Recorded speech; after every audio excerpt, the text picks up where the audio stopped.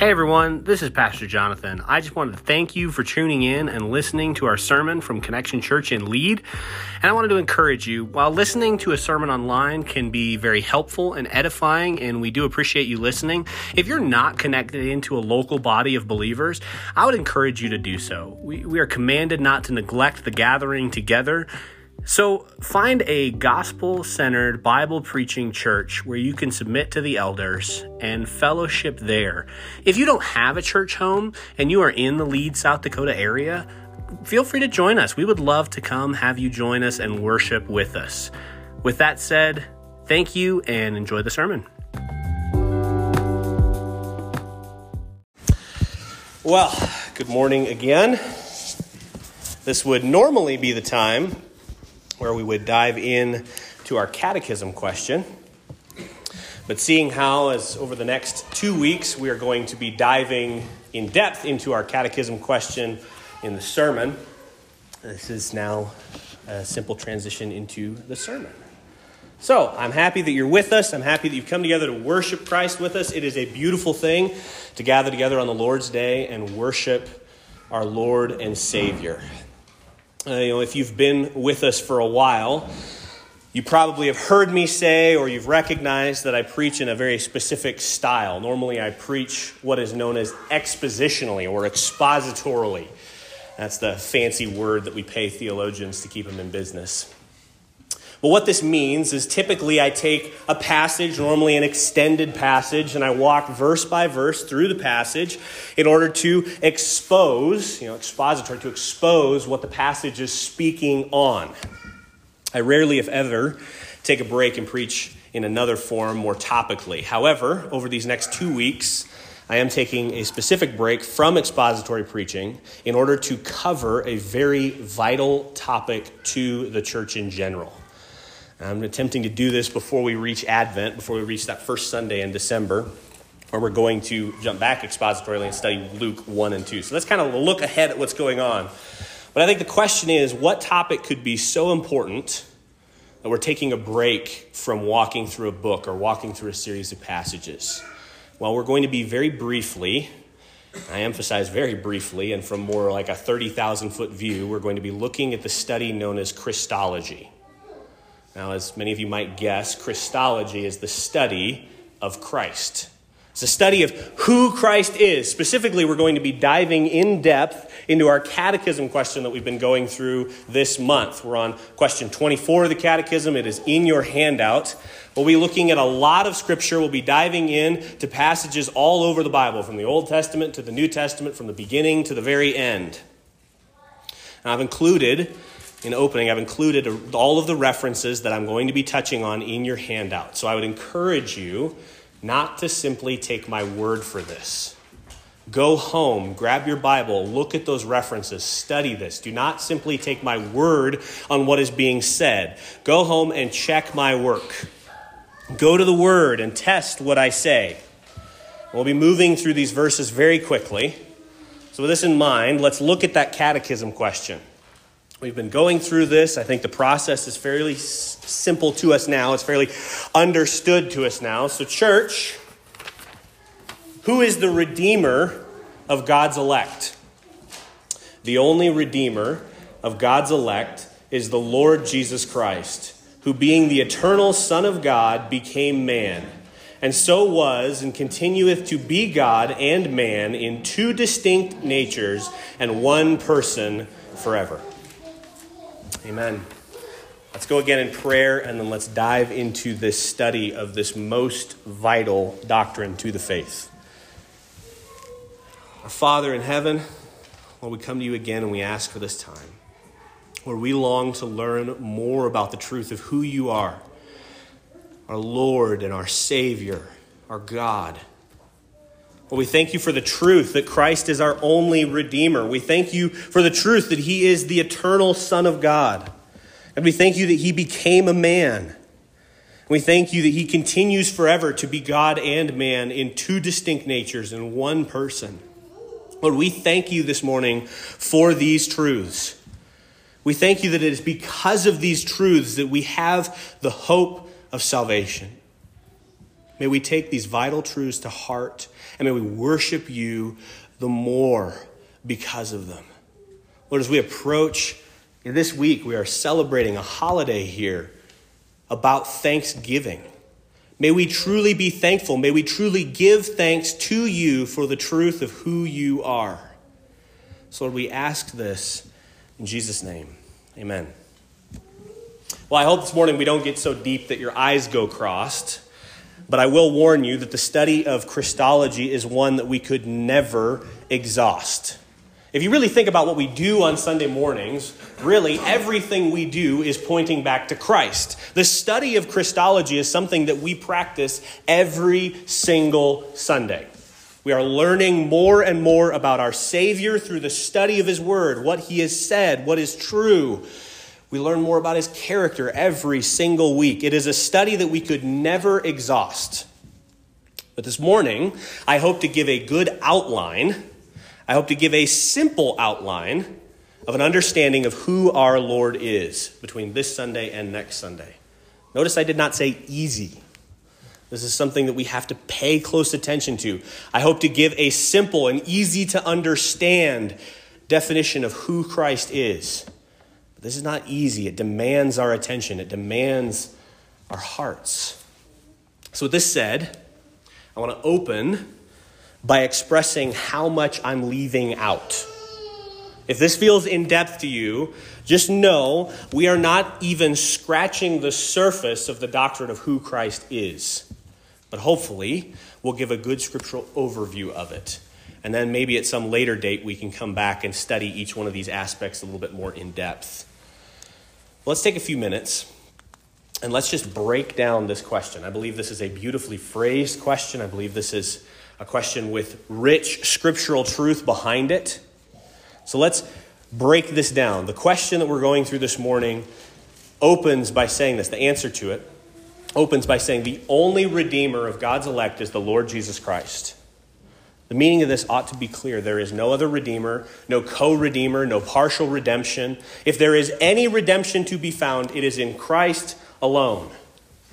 And instantly we ought to prick up our ears, especially here in this church, because this is the fundamental principle behind what is known as sola Christus, or Christ alone. One of our core principles as a church is that salvation comes only through Jesus Christ. And what scripture is used to back this principle up? Well, it's 1 Timothy 2, 5 through 6.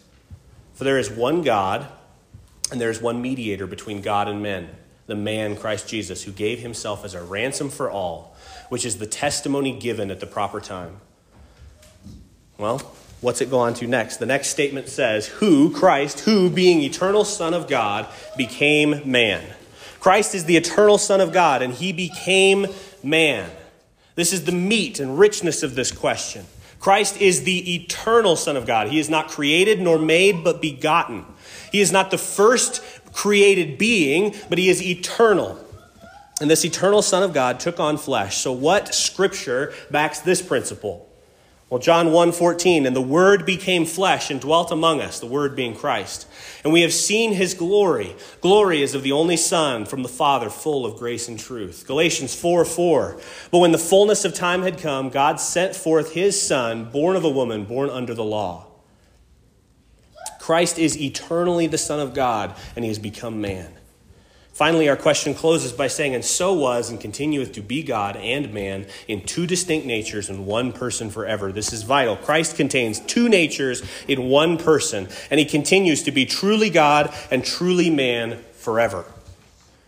The passages that go with this are Romans 9:5, which says, to them, to the Jews, belong the patriarchs, and from their race, according to the flesh, is the Christ, who is God over all, blessed forever. Amen. Luke 1:35, and the angel answered her, the Holy Spirit will come upon you, and the power of the Most High will overshadow you. Therefore, the child to be born will be called Holy, the Son of God. Colossians 2:9, this is a very important verse. I encourage you all to memorize it. For in him the whole fullness of deity dwells bodily. Hebrews 7:24 through 25. But he holds his priesthood permanently because he continues forever. Consequently, he is able to save to the uttermost those who draw near to God through him, since he always lives to make intercession for them. We will be looking at these and many more passages, but contained within this question are 4 essential concepts. This is what we will be covering this morning and next week, are these 4 essential concepts. First, Christ is our only Redeemer. Second, Christ is truly God. Third, Christ is truly man. And fourth, Christ has 2 natures in one person. Christ is the only Redeemer. Christ is truly God. Christ is truly man. And Christ has 2 natures in one person. This morning we'll be covering the first 2 of these essential concepts. Christ is our only Redeemer, and Christ is truly God. First, Christ is our only Redeemer. Understanding that Christ is our only Redeemer is central to Christianity. I do not say this flippantly, but if you deny that Christ is our only Redeemer, by definition, you cannot be a Christian. If you believe that there is more than one way of salvation, that is opposed to the biblical doctrine of salvation. We know that there is, as Peter says in Acts, there is no name given under heaven by, no other name, given under heaven by which you must be saved. So let's look at that verse that goes with this principle again. 1 Timothy 2, 5 through 6. For there is one God and one mediator between God and men, the man Christ Jesus, who gave himself as a ransom for all, which is the testimony given at the proper time. Scripture again and again affirms that there is only one God. Christ and the Father are not separate gods, but one true God. But this speaks of the roles given. The Father is the judge of all men. And this is a scary principle. The Father will judge all sin. We need a mediator. We need someone to stand between us and that judgment. Who will pay for our sins? Who will be our mediator? Who will stand in between us? There is only one. There is one mediator, the man, Jesus Christ.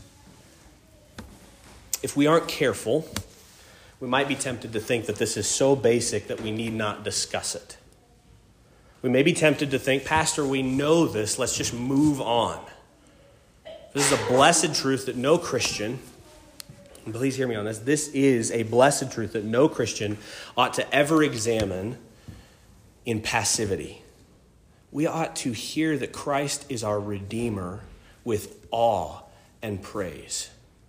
The fact is, God was under no obligation to give us any mediator. There's no obligation on God's part to send his Son. We sinned, all of us. I think we all know that. And rightly, there is punishment for sin. All Christians ought to daily wonder at the fact that God has saved us. We were not entitled to any redemption, but we were given redemption as a gift of grace. Entitlement is the death of Christian worship. A Christian cannot be entitled. A Christian is utterly incapable of feeling pride at their salvation. It is impossible for a Christian to say, I deserve redemption. Because of this, a Christian can never look at the doctrine of redemption with indifference. If you hear that Christ is our Redeemer and that we are free from our sins because of his work, and you greet it with a yawn, I fear for you. But beyond this, we have to recognize that there are massive amounts of professing Christians who believe that Christ is not our only mediator.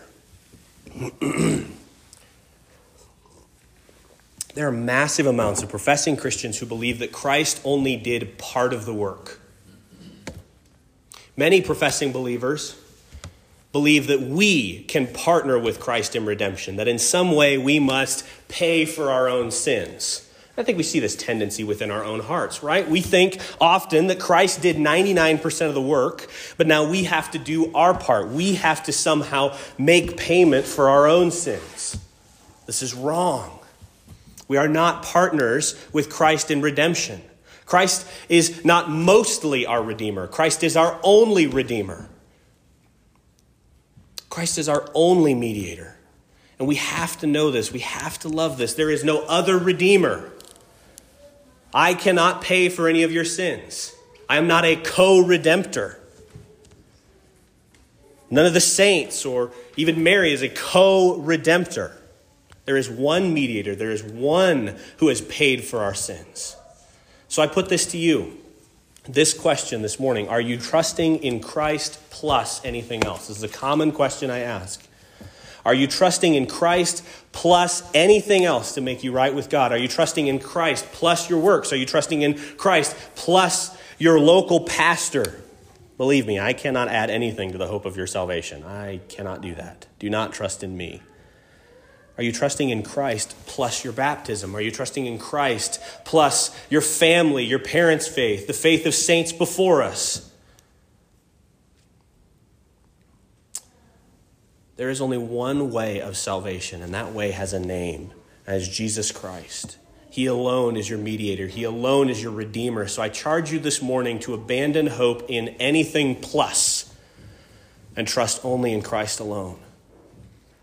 Let's move on to the second truth, where we'll be spending the majority of our time. The second thing we see in this pivotal statement is Christ is truly God. We must grasp the true deity of Christ. The deity of Christ is one of the most central and fundamental doctrines in all of Christianity. I don't say this lightly. If a person denies that Christ is God, by definition, they cannot be a Christian. And let me explain. That seems like a harsh statement, but let me explain this. Jesus can save us because he is God. He can stand in the gap because he is the God-man.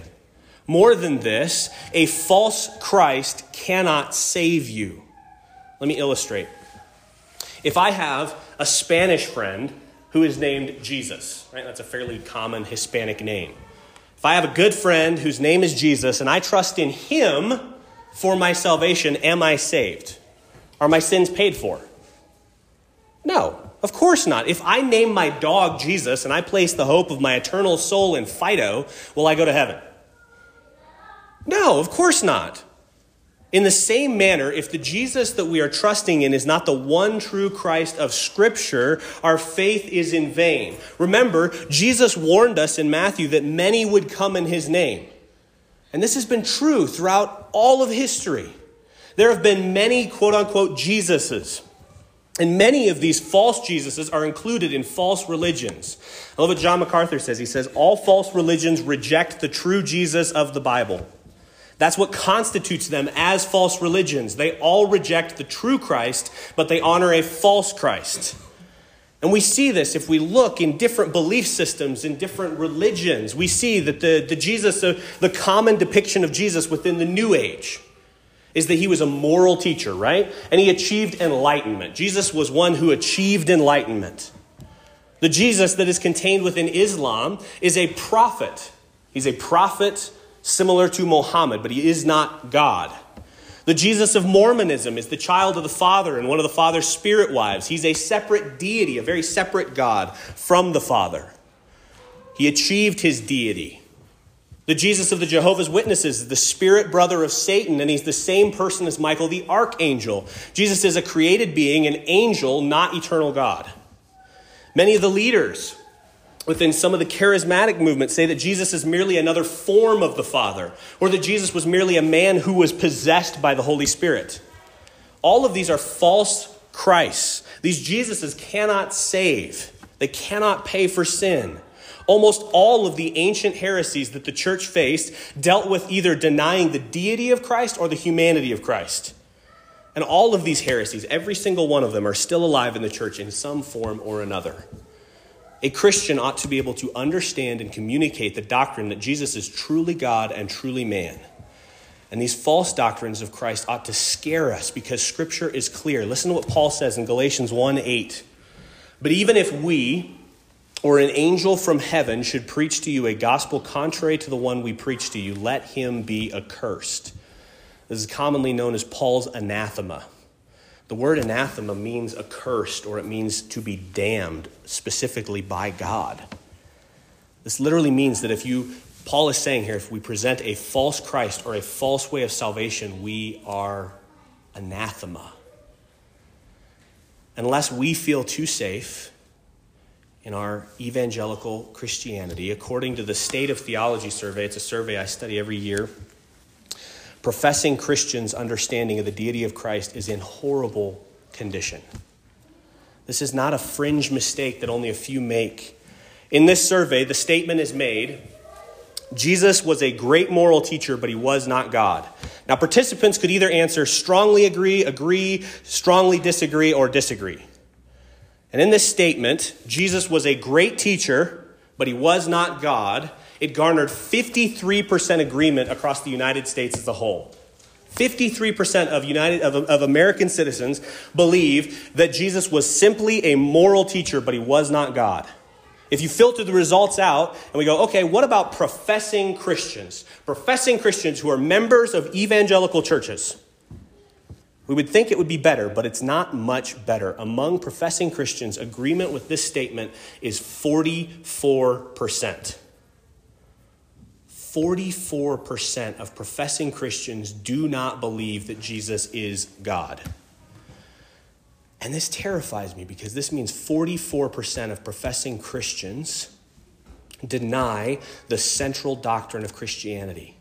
This means 44% of professing Christians are under Paul's anathema. We may this morning feel like this is rudimentary or basic, and we may even be in danger of thinking that a sermon like this does not need to be preached. But hear me very clearly. If we get the doctrine of Christ wrong, we get all of Christianity wrong. If you are believing in or worshiping a false Christ, you are under that anathema. And beyond this, we as Christians can never proclaim the truth of who Christ is and how it applies to all of life loud enough or often enough. I pray that those numbers are a wake-up call. Do we believe the truth of who Christ is as declared in Scripture? Well, let's go to Scripture. Let's see the biblical doctrine of who Christ is. Let's look at the scriptural proof for the deity of Christ. And again, I want to tell you, we are not even scratching the surface on what Scripture says. We're only looking at a handful of proofs. We're not even going to touch on the works of Christ that demonstrate that he is divine. We're not even going to touch on the fulfilled prophecies that Christ fulfilled that prove he is God. And even though what we touch, we are not going to exhaustively cover it. But let's look first at what the Bible says about the pre-existence of Christ. Because if that statement is true, Jesus was simply a moral teacher, but he was not God, then Jesus had his birth, his beginning in Bethlehem. If he was merely a man, his existence, he came into existence in Bethlehem. But Jesus did not begin his existence there. He pre-existed this, and Scripture drips with reference to this. Jesus himself claims this. In John chapter 6 through 8, Jesus again repeats a statement. He says that he has come down from heaven. So listen to this, John 6, 41 through 42. So the Jews grumbled about him because he said, I am the bread that came down from heaven. They said, is not this Jesus, the son of Joseph, whose father and mother we know? How does he now say, I have come down from heaven? See, they're asking an important question here. Jesus says, I came down from heaven. And they go, no, we know your dad and mom. Jesus is claiming to be from heaven, not just from Bethlehem. John 6, 50 through 51. This is the bread that comes down from heaven so that one may eat of it and not die. I am the living bread that came down from heaven. If anyone eats of this bread, he will live forever. And the bread that I will give for the life of the world is my flesh. John 8, 23. He said to them, you are from below. I am from above. You are of this world. I am not of this world. John 8, 42. Jesus said to them, if God were your father, you would love me. For I came from God, and I am here. I came not of my own accord, but he sent me. You can also look at John 3, 13, John 6, 38, John 6, 58, John 7, 28 through 29. This seems pretty clear that Jesus taught that he came down from heaven, that his existence did not begin in that manger, that he is the eternal Son of God. But it's not just those chapters in the Gospel of John. It's also contained within the book of Revelation. Revelation is filled with reference to Jesus being called something, you probably heard this, the Alpha and the Omega. This means that he is the first and the last, the beginning and the end. In fact, the book of Revelation opens and closes with this admission. with this confession. Revelation 1:8 says, Jesus of himself says, I am the Alpha and the Omega, says the Lord God, who is, who was, and who is to come, the Almighty. Revelation 22, the end of the book, verse 13, I am the Alpha and the Omega, the first and the last, the beginning and the end. You can also look at Revelation 1:17, 2, 8, 21, verse 6. But it's not just the revelation. There are all kinds of other references throughout all of Scripture that demonstrate that Christ was there before the beginning. John 8:58, perhaps one of the greatest examples. Jesus said to them, truly, truly, I say to you, before Abraham was, I am. I want to pause on this one for a second because this is so central. Do you remember what God told Abraham in the wilderness? When Abraham encountered God in the burning bush, and Abraham went and he asked God a question. He says, what is your name? Who will I tell the children of Israel is sent me? Does anyone remember, what did God say? What was God's name that he gave? I am. Right? God said, I am, or Yahweh is the divine name of God. It means I am who I am. So what did Jesus say to the Jews in the temple when they were questioning him? He claimed to have known Abraham, and they said, how can you know Abraham? You're not even 50 years old. Jesus says, before Abraham was, I am. This was no mistake. In Jewish culture, you did not use this phrase. It was not even uttered for fear of committing blasphemy. So they especially never said this phrase in reference to themselves. This is why in the very next verse, John 8:59, it says, so they picked up stones to throw at him, but Jesus hid himself and went out of the temple. The Jews knew that Jesus had just claimed the divine name of God for himself. But our emphasis here in this section is the fact that Jesus is not just claiming to be God. We'll get into that later. But he says, before Abraham was. He is claiming to be eternal God who spoke to Abraham in the wilderness. As a side note, if anyone ever tells you Jesus never claimed to be God, that's a good verse to memorize and have in your back pocket. Colossians 1:16 through 17. For by him all things were created in heaven and on earth, visible and invisible, whether thrones or dominions or rulers or authorities. All things were created through him and for him, and he is before all things, and in him all things hold together. Well, hang on just a second. If Jesus made all things, this is not a trick question, could anything created come from anywhere else? If Scripture says that he created all things, is there anything in existence that he did not create? No. This passage is clearly saying that Jesus is not a created being, but he is the creator. All things were made by him, and without him was not anything made. This puts to death the idea that Jesus is a created being. Jesus made everything. He is before all things, and all things hold together in him. That sounds like pretty inclusive language to me. All inclusive. Hebrews 1:8 through 10. But of the Son, he says, the author of Hebrews, likely Paul, is quoting the Old Testament. He says, your throne, O God, is forever and ever. The scepter of uprightness is the scepter in your hand. You have loved righteousness and hated wickedness. Therefore God, your God, has anointed you with the oil of gladness beyond your companions. And you, Lord, laid the foundation of the earth in the beginning, and the heavens are the work of your hands. Not only do we see the work of the Father and the Son in this passage, but how long is Christ's throne for? Forever. Who laid the foundations of all things of the earth?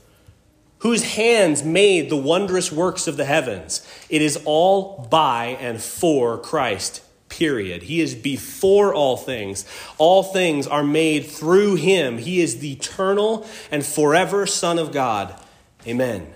Isaiah 9:6 also backs this. Micah 5:2, John 1:1 through 3.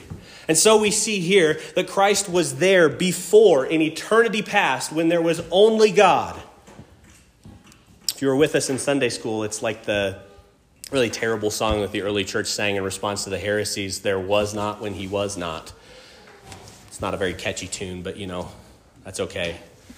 There was nothing before him. He is before all. But what else does Scripture say? Well, perhaps another good place to go would be, let's look at some times when Christ is directly called God. Again, this is only a small sampling, but it's more than enough. In Psalm 110:1, it says, "The Lord, Yahweh, says to my Lord, sit at my right hand until I make your enemies a footstool." Do you know this is the most quoted verse in the Bible? Oftentimes it's called God's favorite Bible verse. And every time it's quoted in the New Testament, it is always quoted as referring to Christ. Jesus himself points out in Matthew 22:45 that King David says that this Adonai is his Lord. And Jesus attributes this to himself. Yahweh said to Christ, "Sit at my right hand." Why? Because Jesus is the eternal Son who is seated at the right hand of God. Beyond this, in Scripture, if you study Scripture, anytime you see Yahweh, the name of God, typically in English translations, it's translated as all caps, capital L, capital O, capital R, capital D. And then the lowercase Lord, which is Yahweh and Adonai, whenever you see those two paired together in the Old Testament, it is always referring to God. Always. Psalm 8 is a great example of this. But beyond this, John 8:58, we already touched on that verse, right? Jesus said to them, "Truly, truly, I say to you, before Abraham was, I am." He's calling himself the I am that was before Abraham. Romans 9, verse 5. We already touched on this one too. "To them belong the patriarchs, and from their race, according to the flesh, is the Christ, who is God over all, blessed forever. Amen." Paul is speaking to the Jews here. From them came Christ. Jesus was born as a Jew. But who does Paul say Jesus is? He is God over all, blessed forever. Amen and amen. Colossians 1:15, he is the image of the invisible God. That word image there does not mean a picture or a copy in the sense of something similar. It means an exact imprint. And it's from this passage that we get the language that Jesus is of the same substance as the Father. Hey, Link. 2 Peter 1:1. Simon Peter, a servant and apostle of Jesus Christ, to those who have obtained a faith of equal standing with ours by the righteousness of our God and Savior, who? Jesus Christ. Who does Peter say is our God and Savior? Jesus Christ. Well, there's not much wiggle room on that one, is there? Isaiah 9, verse 6, "For to us a child is born, to us a son is given." This is a familiar verse, especially with Christmas coming up. "And the government shall be upon his shoulder, and his name shall be called Wonderful Counselor, Mighty God, Everlasting Father, Prince of Peace." Who does Isaiah say that the Messiah will be? He will be Wonderful Counselor. He will be Mighty God. John 1:1, "In the beginning was the Word, and the Word was with God, and the Word was God." Again, Jesus, the Word, the divine Logos, is shown to be there in the beginning. And look at the phrasing. The Word, Christ, was with God. Okay, clearly the language speaks of a distinction. There's a distinction between the Word and God. But then immediately, John says this, the Word was God. So the Word was there with God, and the Word was God. Verse 18 is the same phrasing. "No one has ever seen God, the only God," or some translations say the only begotten God, "who is at the Father's side, he has made him known." No one has seen God. Okay, that makes sense. We see again and again through Scripture that any who see God die. John says that the only God who is at the Father's side has made God known. Well, the Father is God, yes. So how can the only God be at God's side? And how can that only God who is at God's side make God known? This is only coherent in the view of the Trinity. God the Son, who is at the side of God the Father, has made the Father known to us, because no one can see the Father. John 20:28, Thomas answered him. This is one of the greatest confessions in all of Scripture. After Christ's resurrection, Thomas answered him, "My Lord and my God." My prayer is that we all echo Thomas's confession of Christ. Christ is our Lord and our God. Acts 20:28. "Pay careful attention to yourselves and to all the flock in which the Holy Spirit has made you overseers to care for the church of God, which he obtained with his own blood." Who obtained the church with his own blood? God. Who obtained the church with his own blood? Christ. They are one and the same. God the Son, Jesus Christ, shed his blood for us. Colossians 2, verse 9. For in him the whole fullness of deity dwells bodily. Christ contains the whole fullness of deity bodily. This is one of the principal verses that some of the great confessions of the faith call upon, that the fullness of deity dwells bodily in Christ, that Christ is truly God and truly man. Titus 2:13, waiting for our blessed hope, the appearing of the glory of our great God and Savior, Jesus Christ. Again, Jesus is called our great God and Savior. Hebrews 1:3, he is the radiance of the glory of God and the exact imprint of his nature, and he upholds the universe by the word of his power. After making purification for sins, he sat down at the right hand of the Majesty on high. Christ is the exact imprint of God's nature. Christ upholds the universe by the word of his power. He paid for our sins. He's seated on high. He is our God and our King. But there's more than this. You can also look at Isaiah 7:14, Matthew 1:23, Jeremiah 23:5-6, John 5:18, John 10:30, John 14:9, Acts 16:31-34, 2 Corinthians 4:4, Philippians 2:5-8, Hebrews 3 verse 4, 2 Peter 2:20, 1 John 5:20, and more.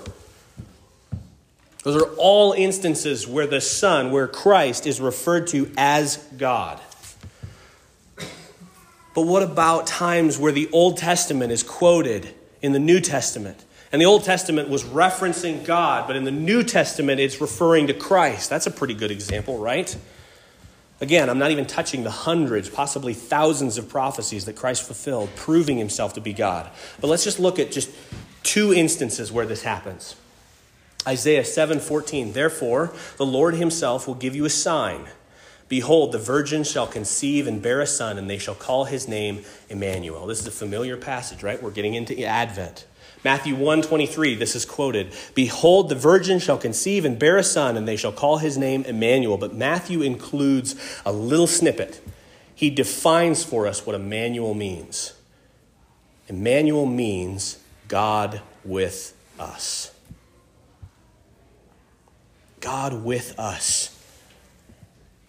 In Christ, God is with us. But perhaps even more important, the passage in Isaiah where Isaiah sees God. I'm just going to read the first 3 verses, but I'd encourage you, read the whole chapter of Isaiah 6. In the year of King Uzziah's death, I saw the Lord seated on a throne, high and lifted up, with the train of his robe filling the temple. Seraphim stood above him, each having 6 wings. With 2 he covered his face, and with 2 he covered his feet, and with 2 he flew. And one called out to another and said, Holy, holy, holy is Yahweh of hosts, the divine name of God. The whole earth is full of his glory. This is vital. We should all be fairly familiar with this passage. Isaiah is caught up into heaven, and he sees on the throne God Almighty. And the angels are calling out, Holy, holy, holy is Yahweh, the divine name. The one who is seated on the throne is the Lord God. And what does John say about this in John 12, verses 41-42? Listen to this. Isaiah said these things we just read, because he saw his glory and spoke of him, Christ. Nevertheless, many, even of the authorities, believed in him. But for fear of the Pharisees, they did not confess it, so that they would not be put out of the synagogue. John says that Jesus was the one that Isaiah saw seated on the throne. Remember, no one can see the Father and live. So how did Isaiah live? John says Isaiah saw Yahweh, God the Son, Jesus Christ, seated on the throne. You can also look at Isaiah 40, verse 3, and Luke 1:17, Zechariah 12, verse 10, and Revelation 1:7, Isaiah 8, 13-14, and 1 Peter 2, 7-8. This is a tiny sampling of the scriptural proof of the deity of Christ. But suffice it to say that Scripture from beginning to end teaches that Jesus is God. It is undeniable that the Scriptures teach that Jesus is truly God. To deny this is to betray either ignorance or wickedness, and it is utterly undeniable that this is what Scripture teaches of Christ. Beyond this, I tried to focus on Jesus' own words about himself. I believe it is utterly undeniable that Jesus himself taught that he was God. And the reason I do this is because I want to pick up an old argument from C.S. Lewis. In his wonderful work, Mere Christianity, Lewis makes the argument that there's one of three possibilities. We read Christ's claims about himself. We read what the authors of Scripture claimed about Christ, and we are left with three options. Paraphrasing, either Christ is a liar, a lunatic, or Lord. Those are the three options we are left with.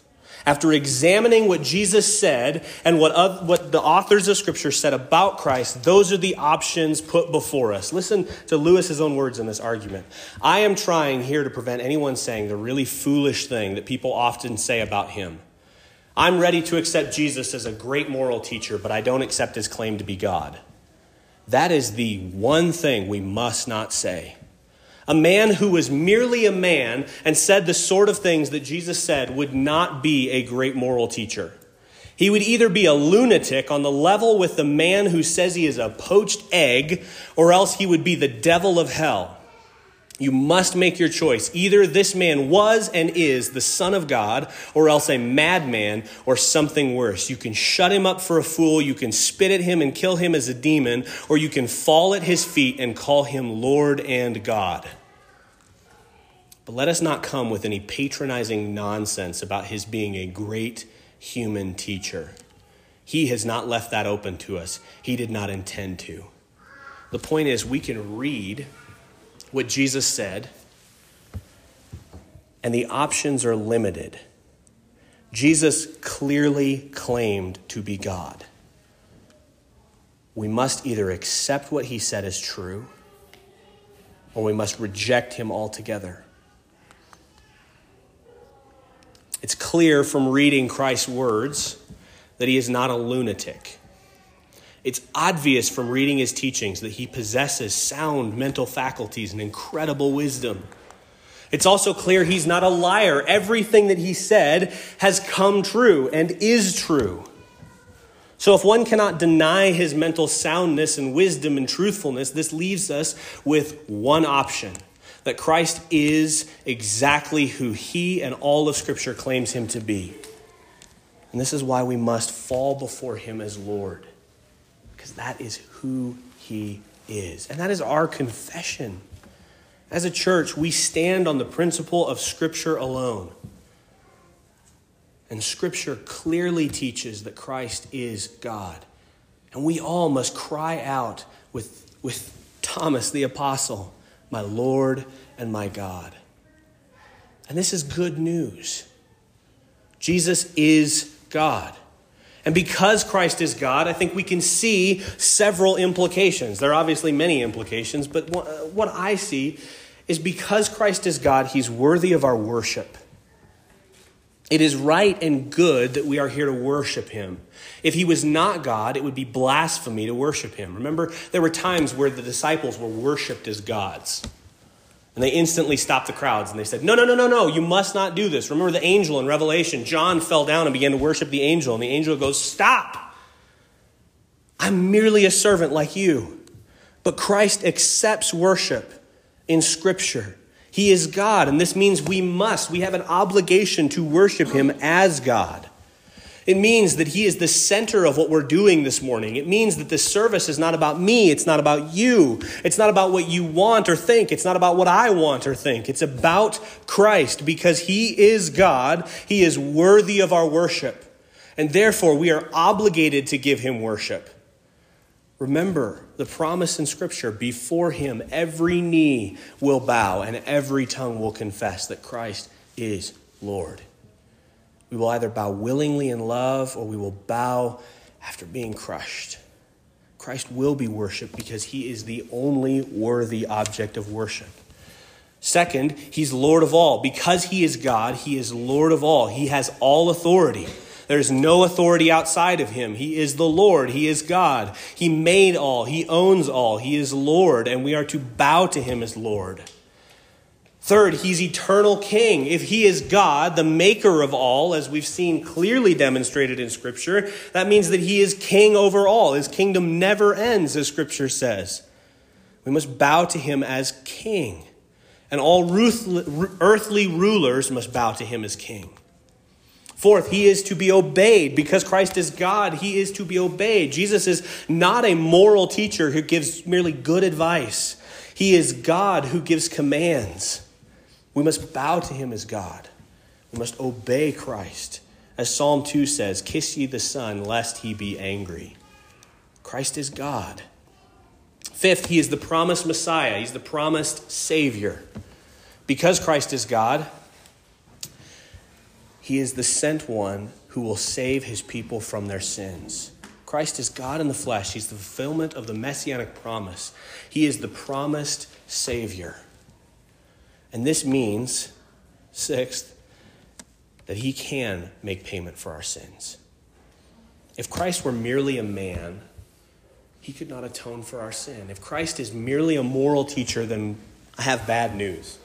We are still in our sin, and we are not forgiven. But because Christ is God, he can make payment for our sins. As Paul says in Romans, he can be just and the justifier. No mere man can atone for sin beyond his own.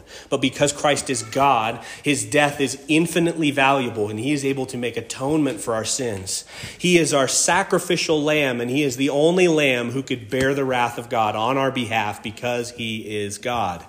Our debt was owed to God, and only God can bear the payment for our debt. So God himself stepped in to pay our debt on our behalf. And this means this is beautiful, that he can stand in the gap between the Father and us. There's a passage in Job chapter 9, where Job is speaking of sin, and he says that one of the fundamental problems we have is there's no arbiter.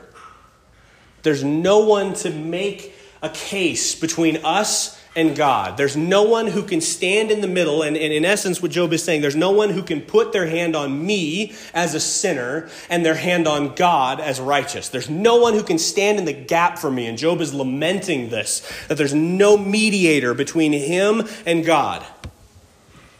But because Christ is truly God, because he is who he says he is, because he is truly God, he can put his hand upon God. Because he is man, he can stand in the gap for us. Jesus is the arbiter precisely because he is God. I think the application of this truth is simple. We ought to look at the deity of Christ and be infinitely thankful for who he is. And we ought to bow before him as God. If Christ is not eternal God, then we have no redemption. But because Christ is God, we have forgiveness of our sins. We have unity with him. As Scripture says, we are bought with a price. And that price is the blood of God the Son. And this is beyond our understanding. None of us can truly grasp that infinite God would step in to our place and pay the debt that we owed. I mean, who can fathom that? That our sins can be forgiven because of this. I implore you, as we go this week into a holiday of celebrating Thanksgiving, I encourage you to meditate and just to think, to process through the very fact that Jesus is God means that we can be forgiven of our sins.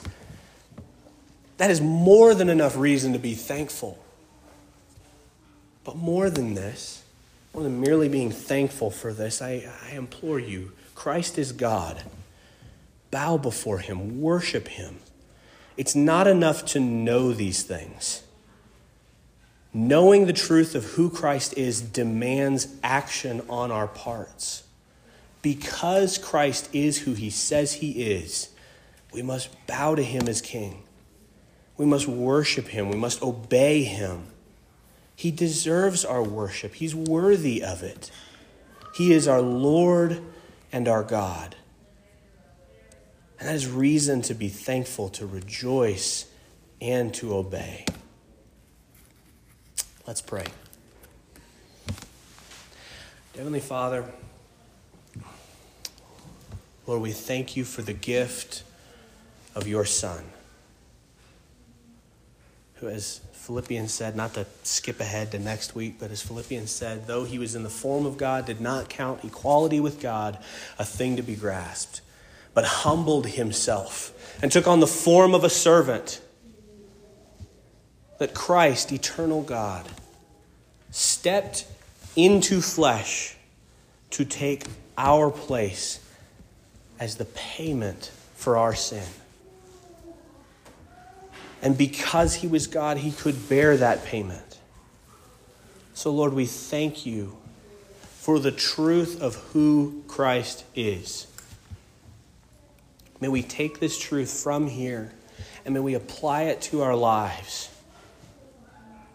May we worship you. May we be thankful to you. Lord, I think so often we go into this time of Thanksgiving and we don't think about who we are to be thankful to. So this week, may we go into this with thankfulness that you are who you say you are, that you can redeem us from our sins.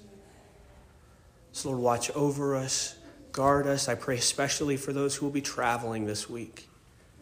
Will you watch over them? Will you guard them? But will you, in our hearts, create a sense of thankfulness for who you are? May we take this truth to heart. We ask these things and we pray these things in Jesus' name. Amen.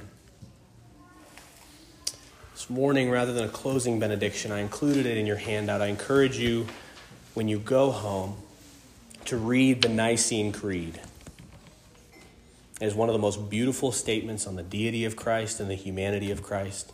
It was written at a time when heresies were popping up in the church about the deity and the humanity of Christ. So I encourage you to read that. Read this ancient statement of faith and then study the various verses that we have covered. But this morning I'd ask that you stand with me and let's close out in worship in the doxology, which as we read, second to last line, praise Father, Son, and Holy Ghost. As we learned about the Son, let us sing the doxology this morning.